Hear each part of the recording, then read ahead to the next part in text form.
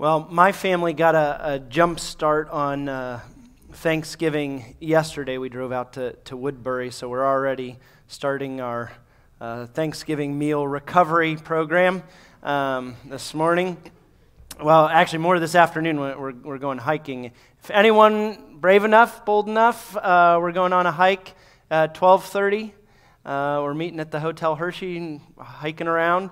So if you want to join us, bring a couple layers, bring a hat, bring some water. But let me start off by asking, not the question that you think I'm going to start by asking, by a different one. What makes you feel anxious?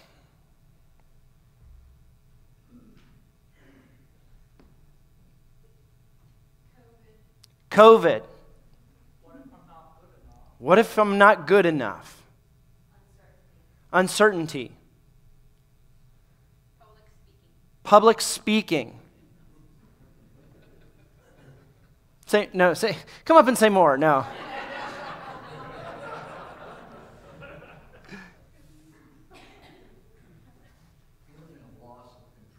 Feeling a loss of control.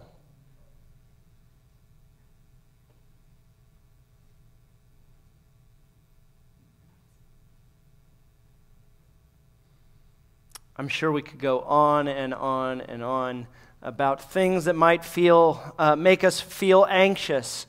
So now let me ask the question that probably you were expecting me to ask. What makes you feel thankful? What are you thankful for? Family. God's protection. New beginnings. Children.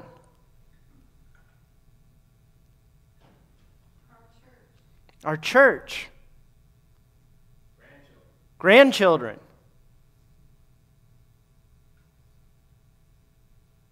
Jesus, God's Son. All right, Jesus, God's Son. 53 years of marriage. 53 years of marriage. Praise God.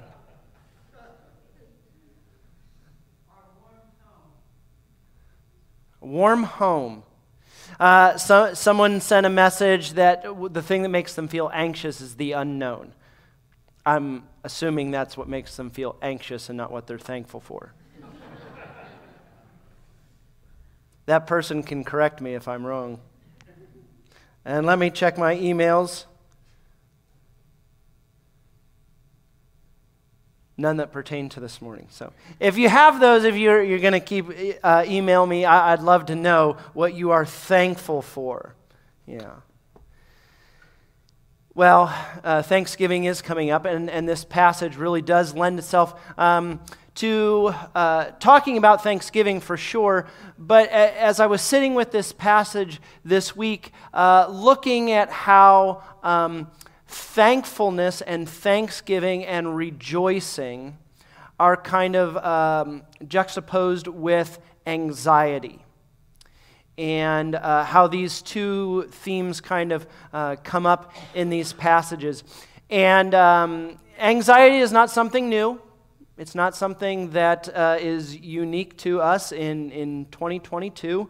And yet, it seems that over the last couple of years, a number of studies have come out about the rise in anxiety, especially kind of post-pandemic, maybe related to pandemic issues or related to cultural issues, social issues, related to, a year and a half, 2 years of being isolated from other people and having all kinds of things happen.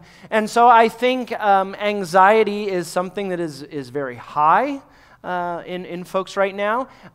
Certainly our media, our politics, our news kind of like they all play on that. Like they want you to feel anxious and scared of things, whatever the opposite of their thing is. They want you to be scared of. And so all around us, there's all kinds of things telling us to be anxious and be scared and be frightful and worry and all of those things. And look, I'm anxious and worry enough on my own. I don't need other people to tell me to do those things, right?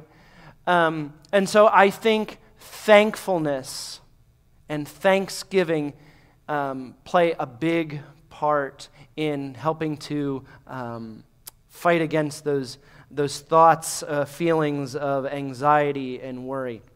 And so as we look at this passage that Paul writes to the church in Philippi, would you pray with me? Jesus, thank you. It is good to be here.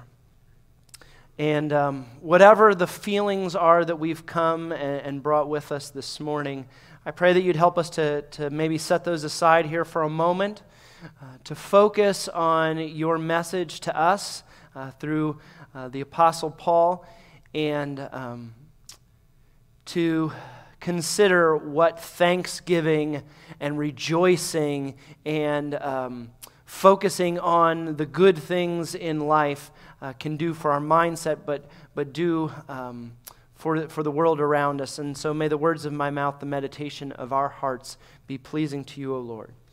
In Jesus' name, amen. This passage, this letter that Paul's writing, he's beginning to bring to a conclusion in Philippians 4. He's been addressing some practical issues in Philippi. He's addressing a couple of female leaders that we think they're probably house group leaders that are having some kind of conflict right before verse 4 starts. And he's addressing their life together. He names several of them as co-workers, but he wants to address some practical things in their life together. And so he says at the beginning of this passage, "Rejoice in the Lord always. Again, I will say it, rejoice." Now, I think my translation has periods there. In the original language, there's no punctuation. I imagine that when this letter was read, it wasn't meant to just be a period. I believe there's got to be an exclamation point somewhere in there. Rejoice in the Lord always. Again, I will say it, rejoice. Paul repeats this directive, which is interesting to me given Paul's life and his many experiences, being stoned and left for dead, his life under threat, shipwrecked, imprisoned, all kinds of things going on around Paul. And what he's telling others to do is to rejoice. It's also pretty amazing given some of the situations that the early church was facing with persecution and things happening around them. To be reminded to rejoice, I think, is a pretty amazing statement in and of itself by Paul. When it seems like there's not a lot to rejoice for, Paul says it twice. Do it always and again and again and again. He says, let your gentleness be known to everyone. The Lord is near. He's going to later then talk about the peace of God. And one commentator was talking about, that I was reading this week, was talking about how gentleness and the peace of God are kind of two sides of the same coin. Gentleness is an outer expression, and the peace of God an inward experience that we feel.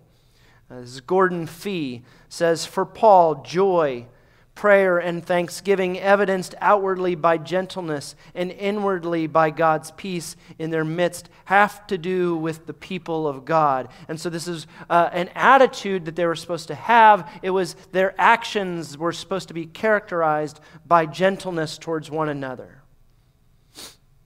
Gentleness here, Paul seems to link to the Lord being near, maybe realizing the closeness or the presence of God should be demonstrated in our gentleness towards others. Then Paul says these words, he says, do not worry about anything. I have to confess to you that I haven't been able to stop worrying altogether. It's maybe not that I worry incessantly. What are the things that you worry about? You know, I worry about those things. I worry about my kids. I worry about their friends. I worry about their choices. I worry about what kind of things and people are influencing them. For me, I worry about things going on in our world. Confession that I know that news and media all attempt to capitalize on fear and anxiety, fear of the left, fear of the right, fear of Democrats, fear of Republicans, fear you're trying to take away my rights, fear of Russians, fear of Mexicans, fear of South Americans, fear of Syrians. These are all kinds of things that our media, our news, our politics want us all to be afraid and worried about.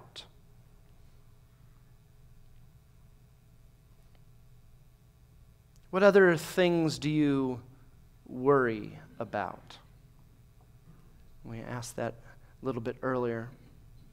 And maybe for you too, there are other family situations that you worry about that cause you anxiety. Maybe it's job situations that you worry about and cause you anxiety. Anxiety or worry seem to tear down or try and work against joy and gentleness and peace. I've never met somebody who's overcome by anxiety or worry that I would characterize as gentle and peaceful, right? Those things seem to be very opposed to one another.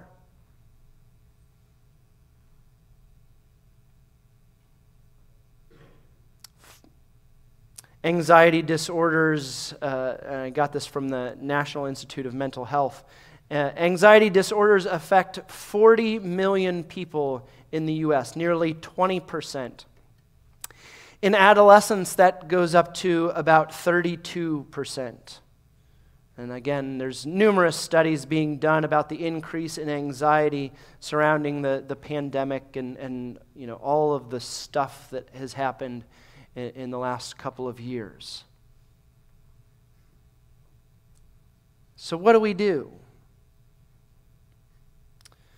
Paul continues, but in everything, by prayer and supplication with thanksgiving, let your requests be made known to God. Seems like we all worry. I know there's several passages in the Bible that say, do not worry, do not worry, do not worry, do not worry. I haven't been able to stop worrying. Maybe you have. If you have, please see me after the service. I'd love to know your secret. We all wrestle with this. Throughout Scripture, even from Jesus himself, talks about not worrying and says, see how God takes care of everything else. It's still something that I deal with. And I see Paul's words here as a healthy way of dealing with worry when it comes, or with anxiety when it comes. By prayer, let your requests be made known to God, giving thanks that we have a God who hears, giving thanks that we have a God who can act. And so when we get anxious, bringing that concern, bringing that worry, bringing that anxiety, letting God know about it, speaking to him about it. Don't just bury it. Don't just, I'll just get over it. But speaking it out to God. Now, does that mean God is going to do exactly as you request? I think sometimes folks think if I pray about it, God is going to exactly do what I want God to do. Does God change his mind as a result of prayer? Well, there are actually several passages, several stories in the Bible that seem to indicate that God hears and God acts and God, makes his decisions, maybe sometimes, based on our prayers. There's a story of Abraham pleading with God not to destroy Sodom for the sake of the righteous, which seems to change God's mind. There's this bargaining that happens between God and Abraham. There's another instance where Moses is interceding on behalf of the Israelites, pleading that God won't destroy them. The Israelites have done, in the Old Testament, they've done another boneheaded thing, and God's had enough of it, and God resolves, I'm going to destroy these people, I'm going to start over. And Moses comes and says, hold on a second. You've just rescued these people out of Egypt. Are you really sure you want to start over again? I mean, you just rescued them. Everybody else is going to start talking and say, well, there's that God out there destroying his people after he just rescued them. And so Moses intercedes, and God changes his mind based on Moses coming and pleading their case. So both of those instances and some others seem to suggest that prayer has a role in God making up God's mind. Other times it seems that prayer is about aligning ourselves with the will of God. The most notable story that emphasizes this is when Jesus prays in the Garden of Gethsemane before his arrest. He's pleading with God, the Father, saying, please take this cup from me. I know what's in store. I know what's about to happen. If there's any way, please let this cup pass. Yet not what I will, not what I want, but what you want. So it's Jesus aligning himself with the will of the Father. God the Father doesn't give Jesus exactly what Jesus is hoping the solution is, but instead Jesus aligns himself with God's will. I say this tongue-in-cheek. I have a health coach who uses a phrase, you want to know who my health coach is? It's my wife. Who uses the phrase, stop, challenge, choose. All right? That and this, you apply it to whatever you want in life. When you're making a decision, whether that's a health decision, a food decision, a stress decision, whatever, to stop what you're doing, challenge yourself, think about it, what are the consequences here, and then choose the action, choose the outcome that you want. And I think Paul would agree with that here. That when you're starting to feel anxious, hold on a second, pray about it, bring that to the Father, lay that at the Father's feet, let God know what's happening, let him know what is starting to cause that anxiety in you, what you're starting to be worried about. Bring that to God. And give thanks to God for what God has done, what God is doing, and what God will do. And as a result of this, Paul then writes, and the peace of God which surpasses all understanding will guard your hearts and minds in Christ Jesus. I have a pastor friend of mine always quotes this passage this way: the peace of God which surpasses your ability to understand it. I don't know if you've ever had that experience where everything around you seems to be going haywire, and you feel just a peace about where you're at, or the decisions that you've made. Maybe you've resolved to be faithful to what God is calling you to, and other people are reacting in different ways around you. But if you have that assurance that you've made the right decision, you might have that peace about it, that peace that maybe you don't even understand. Talks about that peace of God guarding your hearts. That guard your hearts is a military term in the ancient world, talking about guarding, keeping, defending, protecting. It's this wall of thanksgiving and praise and rejoicing that you surround yourself with, so anxiety can't get a foothold.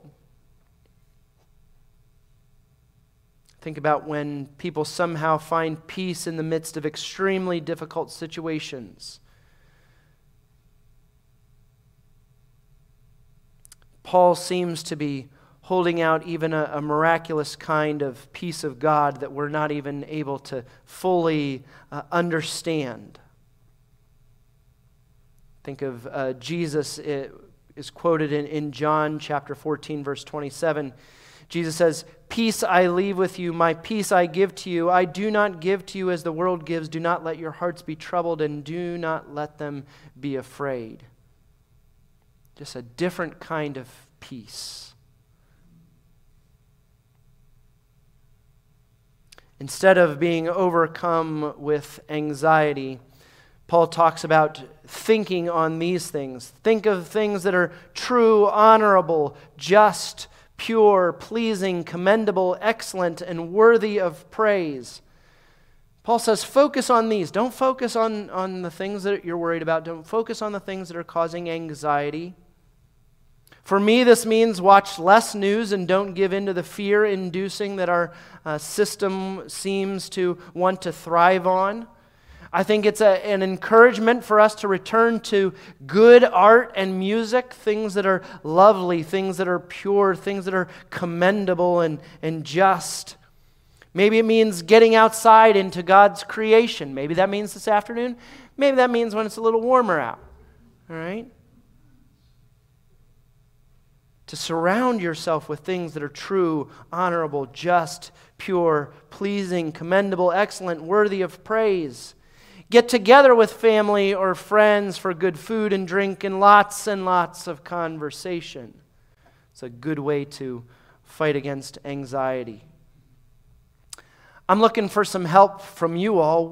What's something that's true, honorable, just, pure, pleasing, commendable, excellent, or praiseworthy that you like to think about or experience? If I get worried about something this afternoon, what could I go to? All right, Jesus' sacrifice. I've had some people sharing with me some music that they've been hearing recently, or some concerts that they were at.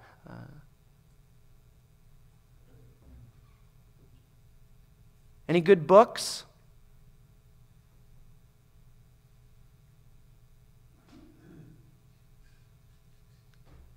All right. So I need to put a list in the newsletter of things that are true, honorable, just, pure, pleasing, commendable, excellent, worthy of praise for the next time that we deal with anxiety. Maybe go and just have these positive experiences. Experience something that is true and honorable and see how your anxiety kind of abates, goes away a little bit.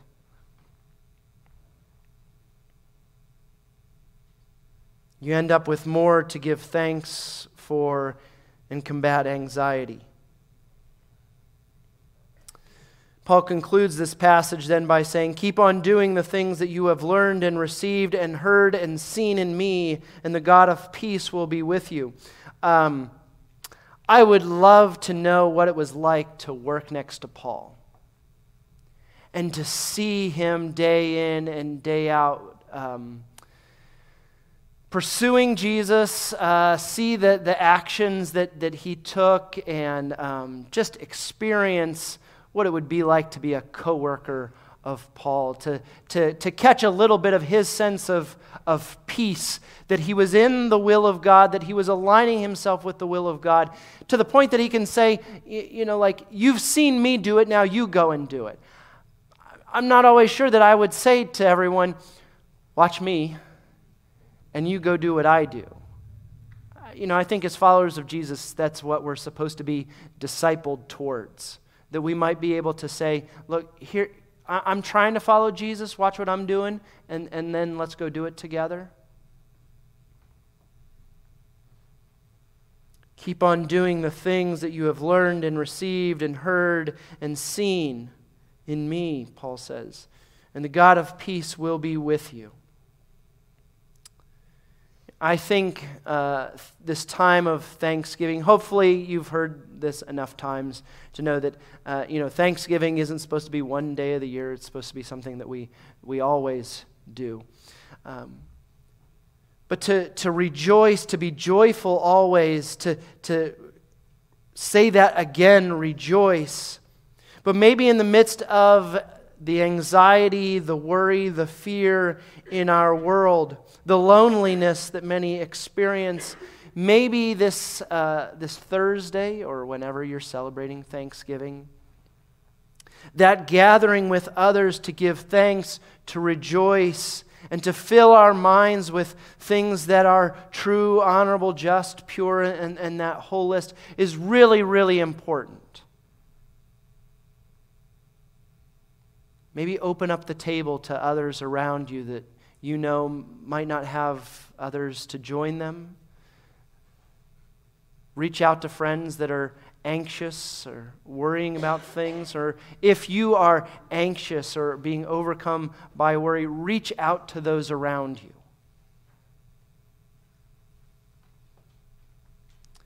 I think this is,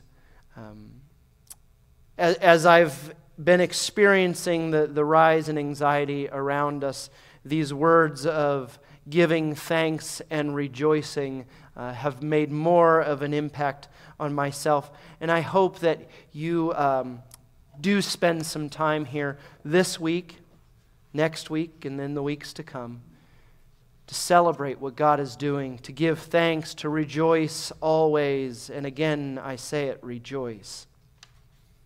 I'm going to invite you to rise in body or spirit. Turn in your blue hymnal to number 327. And let's join together in our closing hymn.